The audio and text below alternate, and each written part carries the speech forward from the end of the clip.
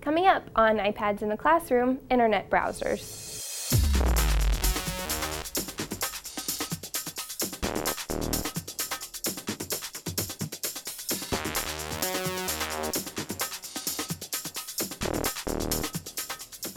Hi, I'm Taylor Olson, and today we're talking about internet browsers on the iPad. We have three browsers today. I'm going to talk about Chrome, Opera Mini, and something called Diigo Browser.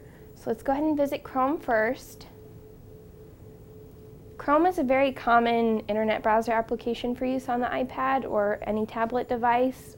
I really like Chrome because I can sync it to my Chrome account, my Google account, very easily. If I click on my bookmarks, go to my bookmarks page, these are the same bookmarks that I have on my computer, and I had to do nothing to transfer these over besides log into my Google account.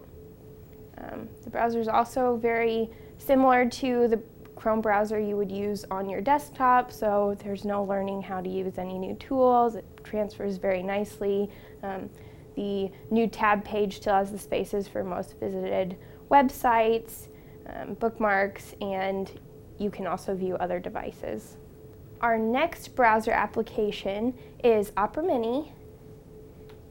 And Opera Mini is a nice alternative to the Chrome browser because it is slightly faster.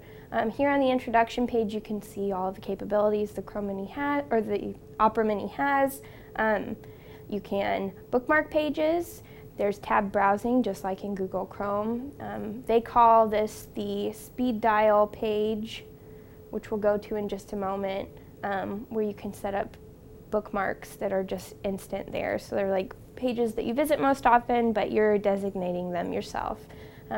Long click menus, if you click on an item for an extended period of time, you'll get options like selecting the text or copying it. You can also click on hyperlinks and hold them for an extended period of time to copy or select to add them to your bookmarks.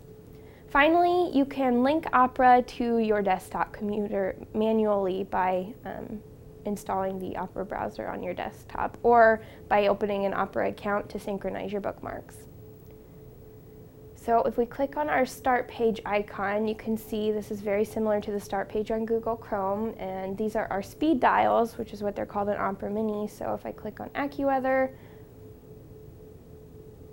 loads fairly quickly. I can quickly scan down the page. Let's try a different one. Let's go to Bloomberg. Here we go.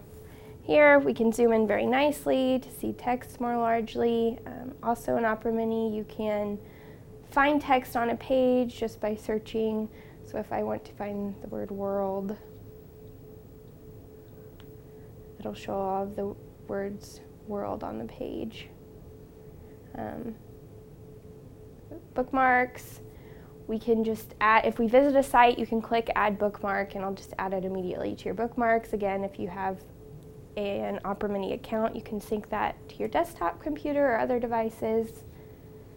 Finally, if you're having difficulties, you can click on the help button to learn more, which will take you back to that introduction page, or to find out more about the Opera Mini site. Our third and final browser for today is Diigo Browser.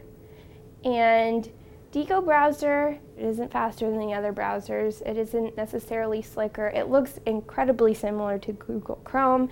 However, it has a button on the corner so you can change the settings on the page. There's an incognito setting, a search button. You can change the brightness. You can flip the side of the screen the button appears on.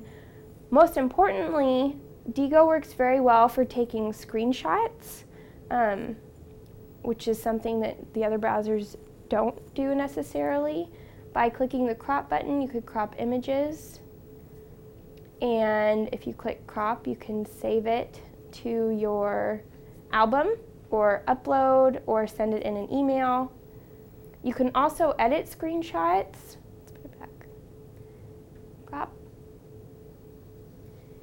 And you can add shapes to a page, text, if you want to type in notes. And finally, if you crop it, you can crop it so you're including those notes as well. And once you've cropped, you can continue editing it by selecting those options in the toolbar above and share the image once again. So the 3 browsers we looked at today were Chrome, Opera Mini, and Dio Browser. And thank you for joining us on iPads in the Classroom.